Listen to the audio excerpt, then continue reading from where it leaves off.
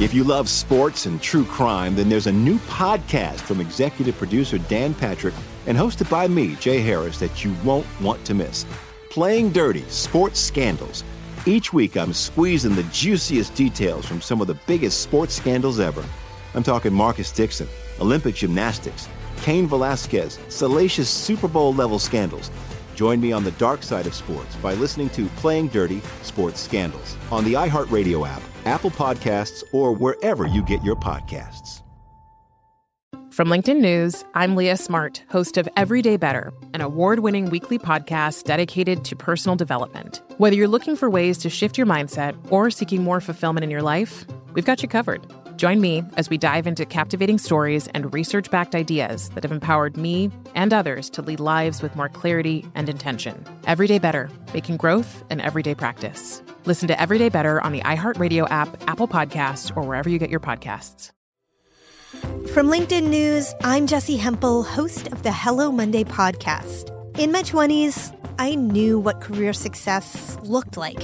In midlife, it's not that simple. Work is changing, we are changing, and there's no guidebook for how to make sense of it. Start your week with the Hello Monday podcast. Listen to Hello Monday on the iHeartRadio app, Apple Podcasts, or wherever you get your podcasts. You may know Jackson Pollock, the painter famous for his iconic drip paintings. But what do you know about his wife, artist Lee Krasner? On Death of an Artist, Krasner and Pollock, the story of the artist who reset the market for American abstract painting. Just maybe not the one you're thinking of. Listen to Death of an Artist, Krasner and Pollock on the iHeartRadio app, Apple Podcasts, or wherever you listen to podcasts. Hi, this is Newt. Due to the virus, I'm recording from home, so you may notice a difference in audio quality. On this episode of Newt's World, I was recently intrigued by an article I read about a series of earthquakes in the Ring of Fire, the volcanically and seismically volatile section of the Pacific that runs from New Zealand up through Indonesia and Japan, across the ocean to Alaska, and down the west coast of the Americas to Chile. The Ring of Fire is really a ring of subduction zones. Nearly all the earthquakes in the region are caused by tectonic plates colliding with each other. The idea of the really big one, a massive earthquake striking the west coast of the United States, could have a catastrophic effect on the entire region. What are seismologists studying, and how will they determine when it's going to happen? I'm really pleased to welcome my guest, Harold Tobin, professor of Earth and Space Sciences at the University of Washington and the director of the Pacific Northwest Seismic Network.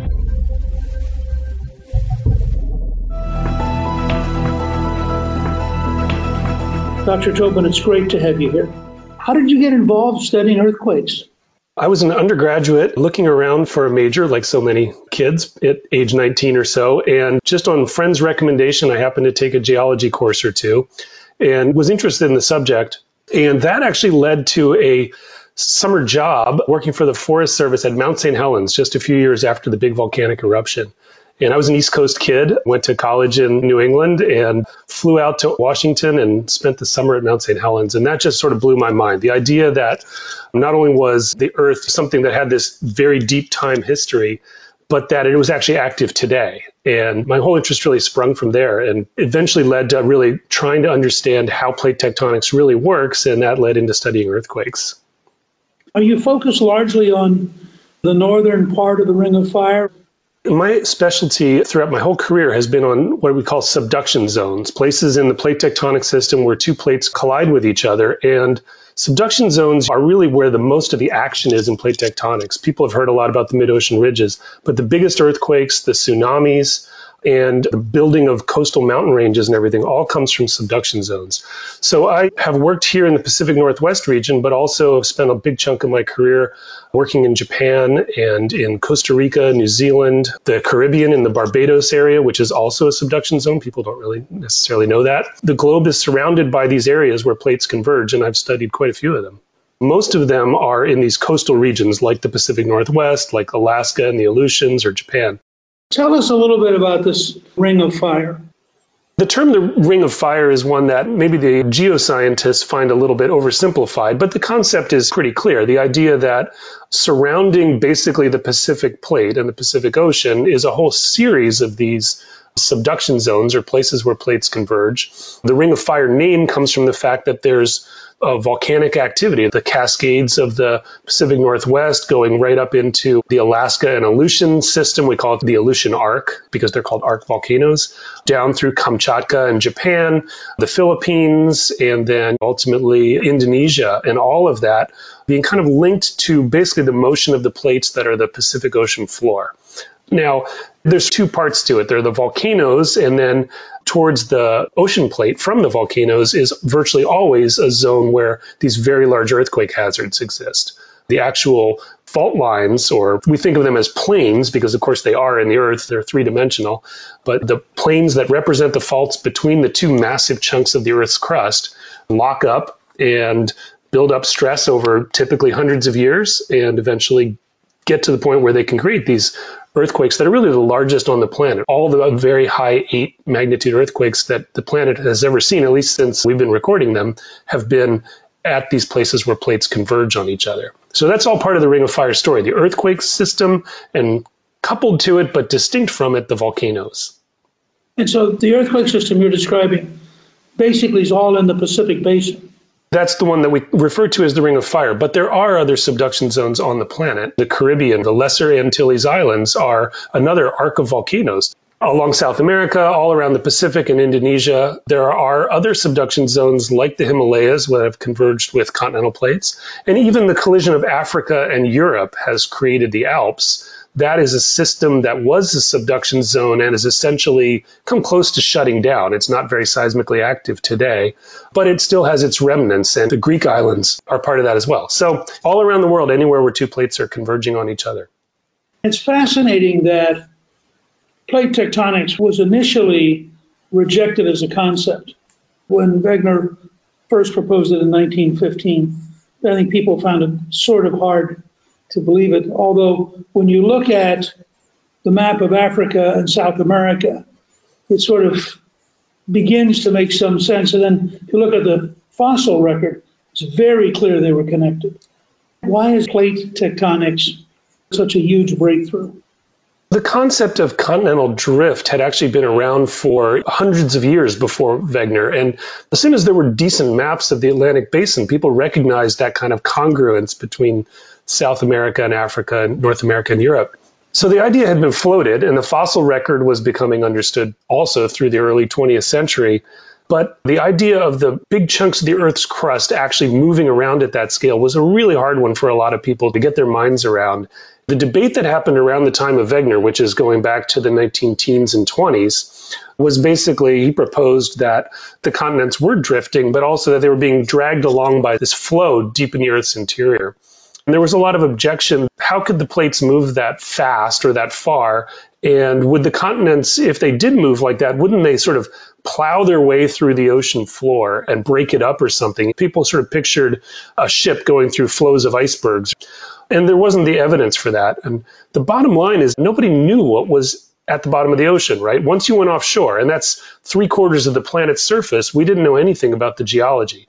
In general, people thought the ocean floor was the oldest part of the Earth. It must be old because it had sunk down low, it was cold, it was just accumulating sediment on top for billions of years. It turns out the truth is exactly the diametrical opposite of that the ocean floor is the youngest part of the planet in general, and the continents are the old stuff.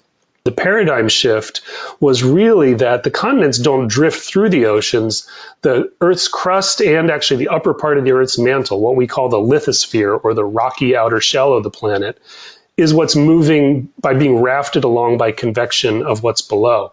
And so we call it plate tectonics because they're actually these things called lithospheric plates. You think of the Earth as having kind of an eggshell-like outer surface that's cracked, and they can move relative to one another. And when they move, new lava wells up in between. That's the mid-ocean ridges, right? So all the seafloor of the Atlantic Ocean, it's tens of millions of years old or even 100 million years old, but the continents in general are billions of years old. So the continents have been moving around, but they're just part of a lithospheric plate, a larger plate.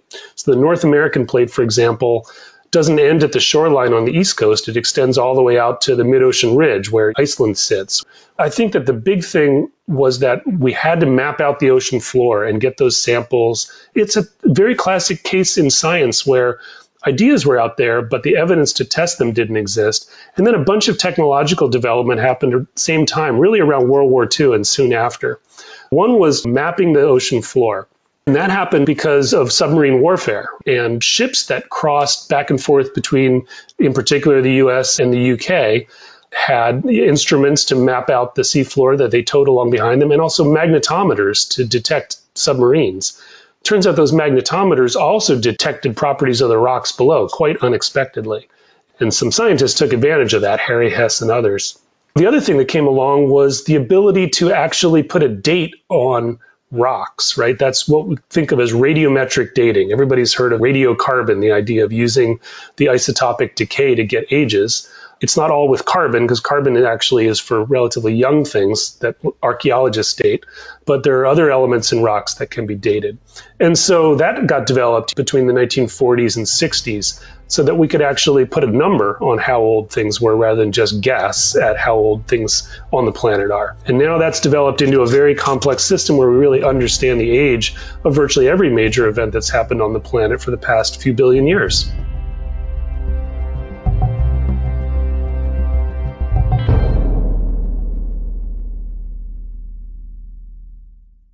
From LinkedIn News, I'm Jessie Hempel, host of the Hello Monday podcast. In my 20s, I knew what career success looked like. In midlife, it's not that simple. I've been a journalist for 2 decades, writing cover stories for Business Week, Fortune, and Wired. And now, every Monday, I bring you conversations with people who are thinking deeply about work and where it fits into our lives. Like Microsoft CEO Satya Nadella on growth mindsets. The learn-it-all does better than the know-it-all. Or MacArthur Genius winner Angela Duckworth on talent versus grit. Your long-term effort and your long-term commitment are surprisingly important. Each episode delivers pragmatic advice for right now. Listen to Hello Monday on the iHeartRadio app, Apple Podcasts, or wherever you get your podcasts. On a summer night in Paris, American artist Lee Krasner is drifting off to sleep when the phone rings. On the line, news that her husband, Jackson, is dead. Jackson, as in the painter Jackson Pollock.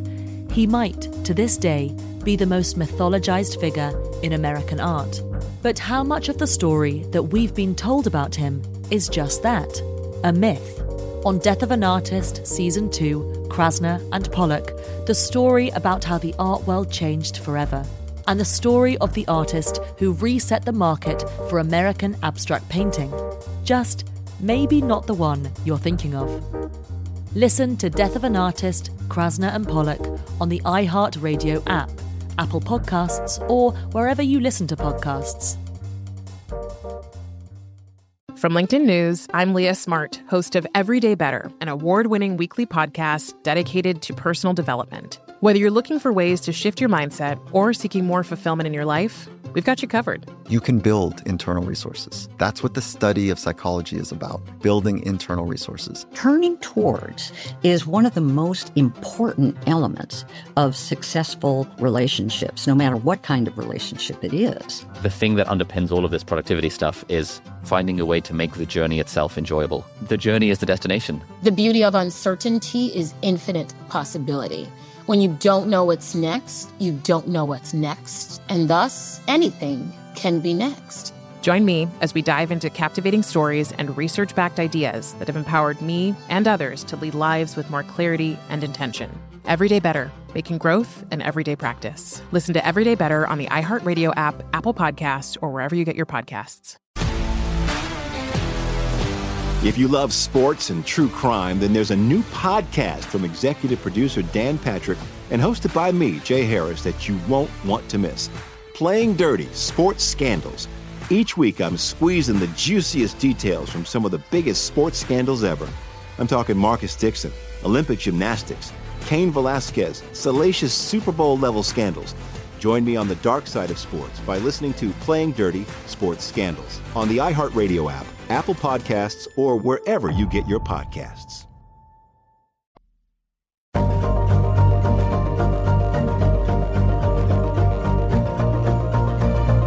Tell me about the Pacific Northwest Seismic Network.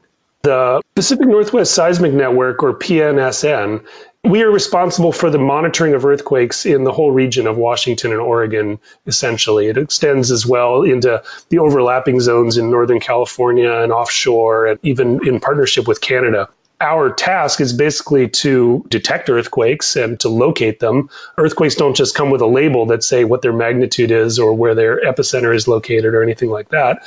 So we operate about 350 seismic stations across the region. And of course, we have counterparts in California and around the world. There's a global seismic network, and there are a whole bunch of different agencies and groups that are actively monitoring the planet for seismic activity. We've got the planet wired up and we're listening to what it does all the time. So the PNSN works in partnership with the U.S. Geological Survey, but that's our mission, is to monitor for hazards in our region, to understand what's happening. We actually use the earthquakes to provide insight into those plate motions. The earthquakes tell us about how the plates are moving. And in our region, of course, that's really important because we haven't had a really very large damaging earthquake. There are certainly earthquakes in the Pacific Northwest, but we haven't had one in historical times since Europeans came to this region of the country. But we have fantastic evidence now, only recognized in the past 20, 25 years or so, that a magnitude 9 scale earthquake, as big as anything that's ever happened on the planet, took place about 320 years ago. In fact, we know the exact date that it took place, even though there's no written record of it from the Northwest. January 26, 1700, at about 9:30 in the evening, there was a magnitude 9 scale earthquake here in our region. We know that'll happen again, but that's all through geological sleuthing of various kinds. Well, wait a second. How do you know the exact date if there's no record? Yeah, it's a fantastic piece of work that took place. There's a couple of key elements. The first one was just the recognition that this area is a subduction zone. So if you go back to the 1980s, because we hadn't seen a big earthquake, in fact, we never see very large ones in recent times here, a lot of people assumed that it was a subduction zone that somehow didn't have big earthquakes. A few very clever geologists looking around the coast recognized that there were two key things along the coast. One was a lot of areas of what they call ghost forests, big standing timber along the coast of Washington, Oregon, Vancouver Island, that are all dead. When those were tree ring dated with coring out the stumps or the standing logs, it was recognized that large numbers of them, and this is all the way from Oregon, Northern California up to Vancouver Island, had apparently died in the same year. The growth rings abruptly end in exactly the same year, and that year was 1700. In fact, it had to be the winter between the growing season of the previous year and the next year. And along with that, they recognized the deposits, just thin layers of sand from tsunamis. And tsunami deposits were understood because every time there's been a tsunami in recent history, people can go out on beaches and shore areas and find these special sediment deposits that are characteristic of tsunamis. And so those were recognized buried in the soil along the coast, in the coastal marshes and estuaries. So all of that led to the understanding that apparently a very large earthquake had happened, had dropped the land down, allowed the tsunami to flow over it, and the inundation of salt water is what killed the trees. So all of that gets us down to the year. And then kind of a chance discussion at a scientific conference between some Pacific Northwest folks, Brian Atwater here in Seattle, and his Japanese counterparts who were coming from Japan and knew about the historical record in Japan of what they called the orphan tsunami of 1700. That was a tsunami that struck harbors in Japan, but no earthquake was known at the time. No earthquake occurred, people didn't experience it, but all of a sudden the harbors were inundated with large waves. And so that made it into the record because it destroyed a lot of property along the coast. It was written down in the various accounts of harbor masters. It was very clear that that tsunami, because it had struck so many places in Japan at such a large magnitude, had to come from all the way across the Pacific Ocean. And computer modeling showed that it came from the northwest region of the U.S., and that it had to be about magnitude 9 and exactly what day and approximately the hour that it had occurred. Remarkable cross-disciplinary and cross-national collaboration. It's a fabulous story. It's exactly how science is supposed to work, right? But it takes a little bit of serendipity in there, too. Now, have the recent events in the so-called Ring of Fire been abnormal, or is it about the normal pace, but we have better news coverage? There's no reason to think that something strange is happening and earthquakes are getting more prevalent or something like that. On the other hand, interestingly, we saw, starting with the Indian Ocean and Sumatra earthquake in 2004, the so-called Boxing Day earthquake, which was about magnitude 9.2, caused that terrible tsunami. And then the Japan 2011 tsunami, and one from Chile that happened in 2010, and another fairly large one, more than magnitude 8 in 2014. There have been more magnitude 9 scale earthquakes than there were for a number of decades before that. You have to go all the way from 1964 in Alaska until 2004. 40 years elapsed on the planet with no magnitude 9s at all. And then we've had 2 9s and an 8.8 since 2004. So there's a lot of interest in, well, are they somehow globally triggering each other or is something going on like that? Interestingly, though, if you go back, there was a period from 1952 to 64 with a few magnitude 9 earthquakes, then this long gap. And if you go back before 1952, there was another long gap of several decades, till the 1920s. We really don't know whether that means that there's some global kind of clustering of these very largest earthquakes on the planet, or whether it's just that we have a small number of events and statistically it's possible for them by random chance to have come kind of clustered in time. That's a very much jury is still out kind of question. The reason it's tough to study that is magnitude 9s are so rare. We've only had 4 or 5 of them in the past 120 years or so on the whole planet. It's good that they're rare. We just had the anniversary last week, the 60th anniversary of the largest earthquake we've ever recorded, that we've ever known, the Chile earthquake of 1960. Seems to be magnitude 9.5. Remember, that doesn't sound like a much different number, but it's a logarithmic scale. The 9.5 is several times larger than a 9.2. Earthquake activity is not changing because of anything that we're doing to the planet, with some exceptions like induced seismicity in Oklahoma. That's a little bit of a different story. In terms of these very large earthquakes, there's no evidence we're affecting plate tectonics or that it's shifting in some way. But human timescales and geological timescales are just so different, it's hard to have perspective.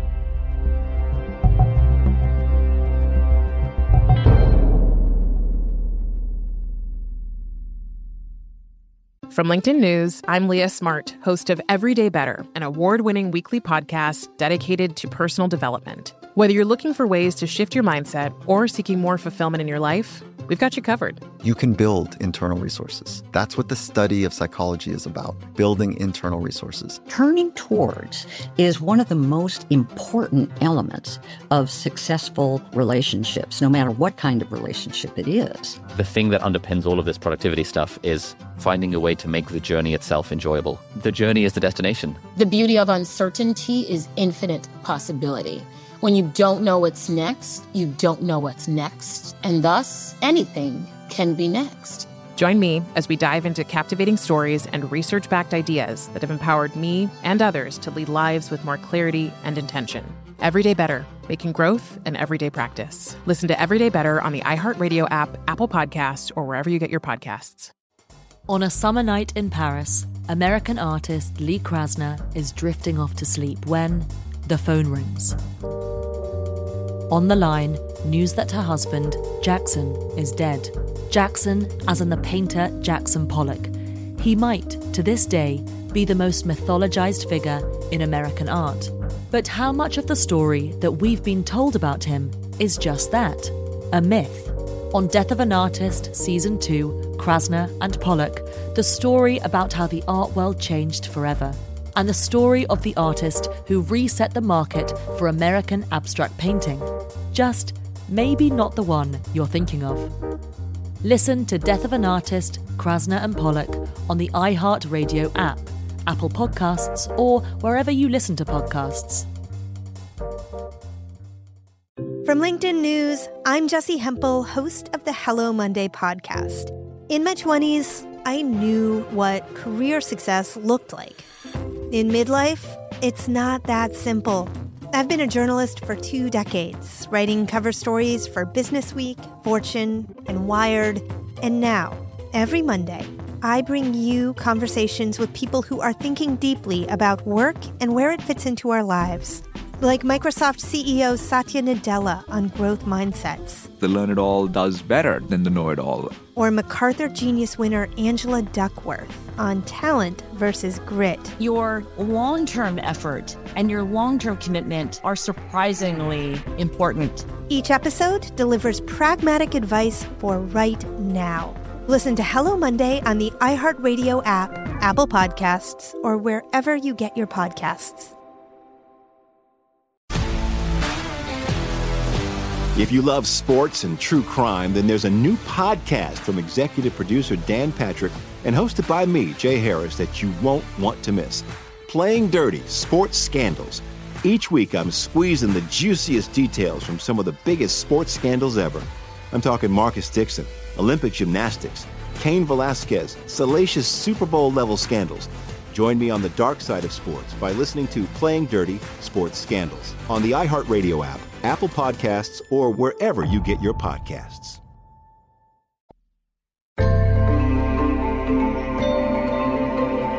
Geologic events really occur at a scale that humans, I think, have a hard time dealing with. But some of the most famous, of course, the San Francisco earthquake, which wasn't that big an earthquake by the standards you're describing, but apparently hit the city at the right moment when it was at the right level of development and caused enormous damage. It's probably the most famous earthquake in the United States. Absolutely. The Cascadia subduction zone, the Pacific Northwest earthquake I just talked about, was probably 40 times larger in terms of its earthquake energy than the San Francisco earthquake. And that one was around 7.8, 7.9 probably. The San Andreas Fault, it's shallow in the Earth's crust and runs right through the city of San Francisco. The earthquake was much closer to where the population center was at the time. It shook violently, probably shook for 2.5 minutes or something like that. And most of us who've experienced an earthquake measure it in a few seconds. Sometimes it's over by the time you realize it's an earthquake. Right. And then something like that going on for minutes just must have been a mind-boggling experience. And it did a huge amount of damage. Structures were not built with seismic safety in mind in those times. And also the fire did even more damage than the earthquake because there was really not any way to control them after that event. Wasn't it the Tokyo earthquake that really led to the dramatic improvement in learning how to build buildings that would survive earthquakes? It's 1923. We call it the Kanto earthquake, and it struck Tokyo and Yokohama, did just immense damage, makes the San Francisco event even look relatively small. Tokyo was already a big city, of course, at that time. Something like a third of the city was wiped out, and hundreds of thousands of people were killed, unfortunately, by that earthquake. That did really provide an impetus for a massive scale of development of both the science of seismology and the distribution of seismometers, and also the building codes. They rebuilt the city in ways that would be much more resilient. Japan gets the reminders very often. There are a lot of earthquakes there. And so the building practices in Tokyo and around Japan to this day are actually much more stringent and really honestly much better for seismic safety than anywhere in the U.S., including San Francisco and L.A. and Seattle. So despite the efforts over the last 20 or 25 years in California, they're still not up to the Japanese standard.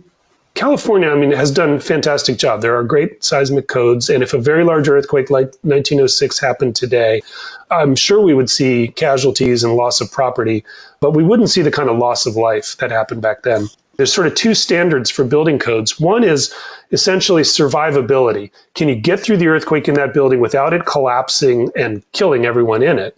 There's another level of standard, though, which is a resilience standard that says, is the building going to be usable after the earthquake? In general, large structures in Japan are built to that usability standard where maybe the power goes out for a while or whatever, but basically soon after the earthquake, you're up and running, your economy is going, people can go about their business. For the most part, our structures in the U.S. are built in such a way that you probably wouldn't get killed by the earthquake, but the building might have to come down afterwards because it'll be structurally damaged. And that's a big difference in standard. And of course, it costs money to do it, but it's another case like so many other things of money spent up front saves a lot of money in the recovery. That's interesting, though, to draw that distinction in terms of how we design it. When you visit friends in Southern California, they inevitably talk about the big one. But is the big one as implausible as the other kind of geologic events we're talking about? Or is there really an inherent tension in the earth across Southern California that makes it potentially susceptible to a pretty large earthquake. Absolutely, yes, there is. There's no reason not to think that the southern San Andreas Fault will have a large earthquake, most likely over the span of sometime in the next few decades.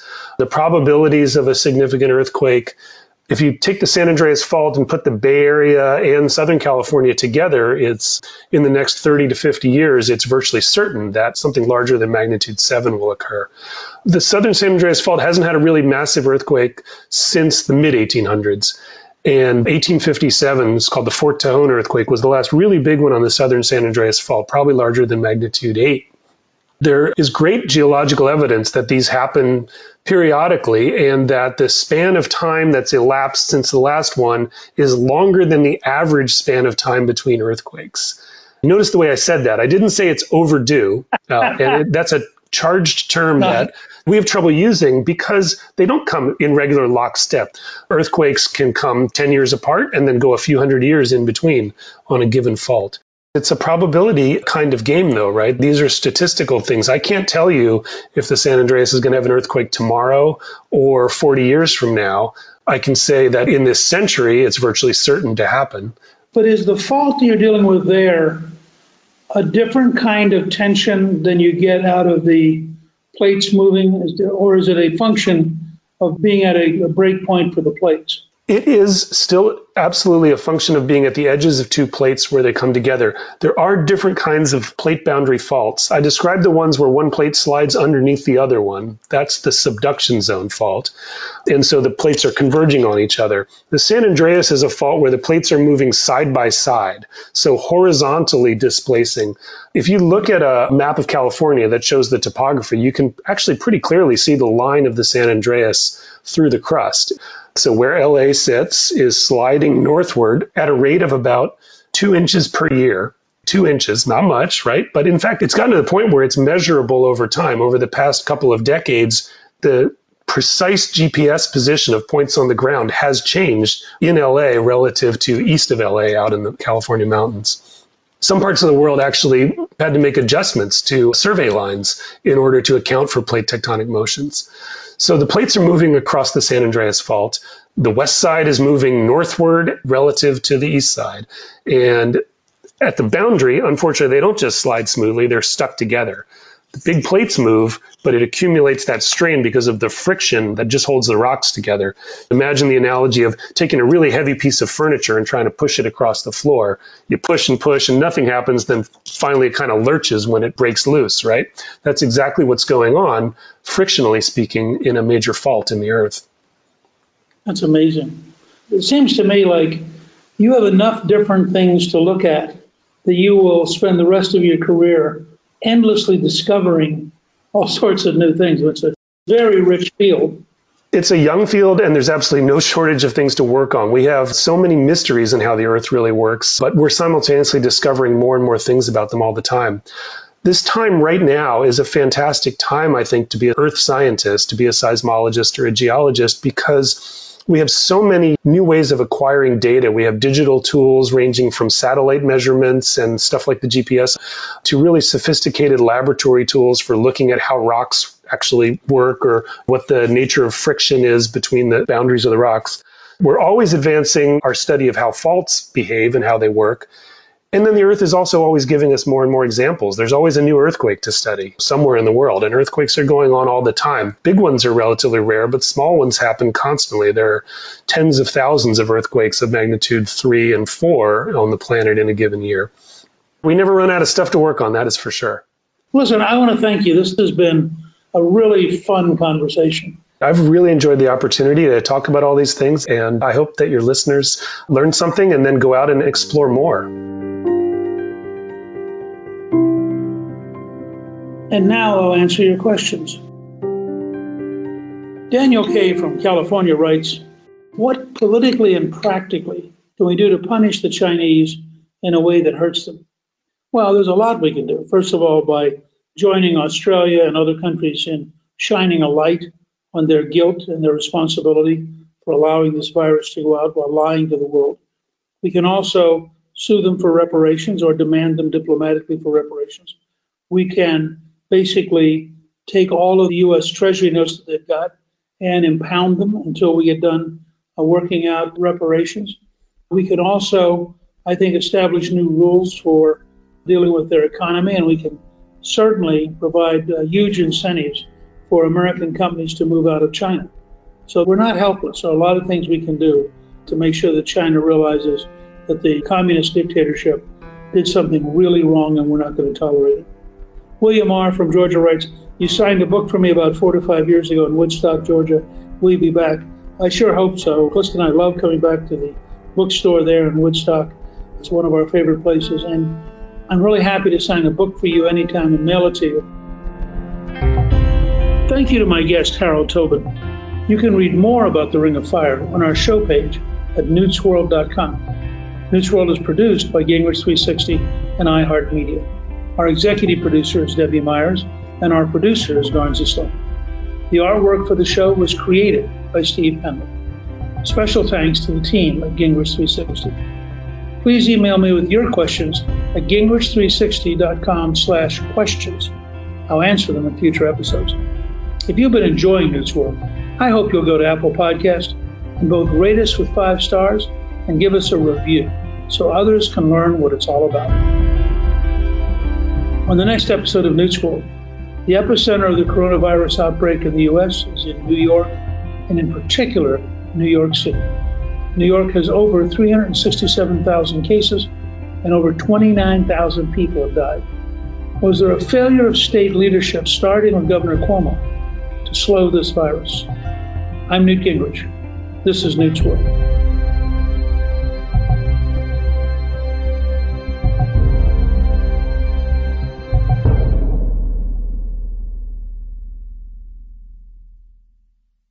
From LinkedIn News, I'm Leah Smart, host of Everyday Better, an award-winning weekly podcast dedicated to personal development. Whether you're looking for ways to shift your mindset or seeking more fulfillment in your life, we've got you covered. Join me as we dive into captivating stories and research-backed ideas that have empowered me and others to lead lives with more clarity and intention. Everyday Better, making growth an everyday practice. Listen to Everyday Better on the iHeartRadio app, Apple Podcasts, or wherever you get your podcasts. From LinkedIn News, I'm Jessie Hempel, host of the Hello Monday podcast. In my 20s, I knew what career success looked like. In midlife, it's not that simple. Work is changing, we are changing, and there's no guidebook for how to make sense of it. Start your week with the Hello Monday podcast. Listen to Hello Monday on the iHeartRadio app, Apple Podcasts, or wherever you get your podcasts. If you love sports and true crime, then there's a new podcast from executive producer Dan Patrick and hosted by me, Jay Harris, that you won't want to miss. Playing Dirty: Sports Scandals. Each week, I'm squeezing the juiciest details from some of the biggest sports scandals ever.